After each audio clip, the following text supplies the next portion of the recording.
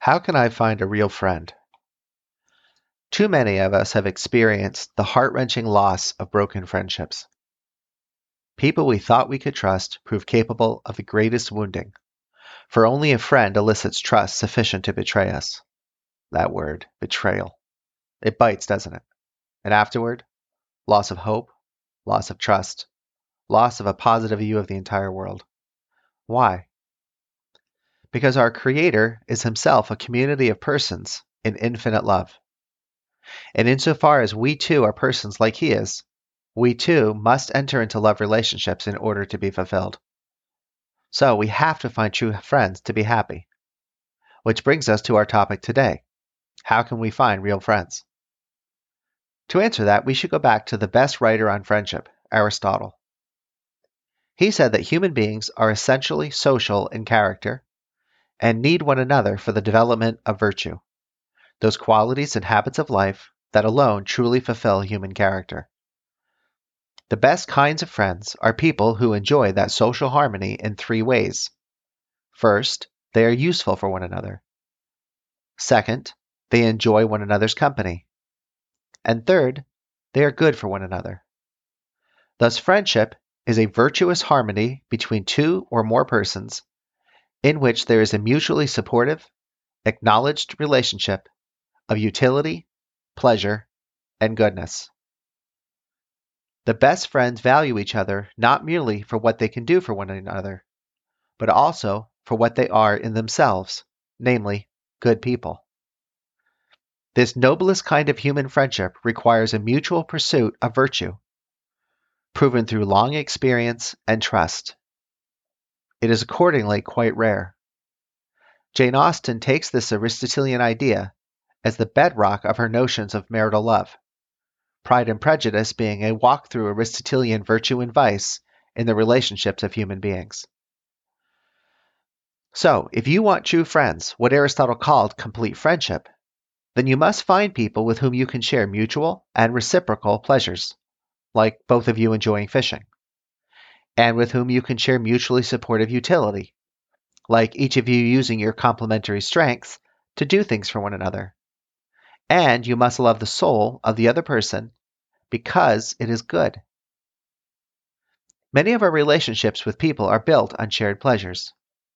But once those pleasures dissipate, say as we grow up and our interests change, those relationships collapse. Other relationships are built on utility, on use.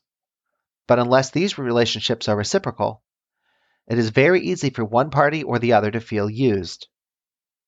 What unifies and grounds both pleasure and utility is love for the other person because he is good. Let's explore why. First, people committed to the good, committed to the cardinal virtues of wisdom, justice, courage, and moderation, are people you can rely on. You know who they are, and that enables you to predict how they are going to behave. Second, people committed to the good for themselves are the only people capable of being committed to the good for you. Someone who offers to share the pleasure of stealing money and going on a shopping spree isn't seeking what is good for you because he isn't seeking what is good even for himself. Third, people who finally get their lives engineered around a sincere pursuit of truth, beauty, and goodness habituate that pursuit, meaning it becomes who they are. As a result, they don't get easily turned aside to falsehood, evil, and ugliness. That means that they don't change. They're reliable. Fourth, people committed to the good love all that is good, which means that they are interested in everything that their intellect is capable of reaching. These are the sorts of people who are fascinating just to be around, to hear them talk, to watch what they love, because it is contagious. Fifth, people committed to the good love other people committed to the good because their love of people isn't grounded in incidental and easily alterable factors. How many times have you wondered, will this person like me? If that person is a lover of goodness, and if you have examined your life and dedicated yourself to full human fulfillment through wisdom, justice, courage, and moderation, then all other lovers of goodness will connect with you. Sixth, People who love goodness are incredibly useful because their lives are so immensely full. So if you want the best friendships, the first step is to take a serious examination of your life and see whether you are committed to truth and goodness. Ask yourself, what are the 3 top things in your life that you are doing wrong right now? Now, go change them.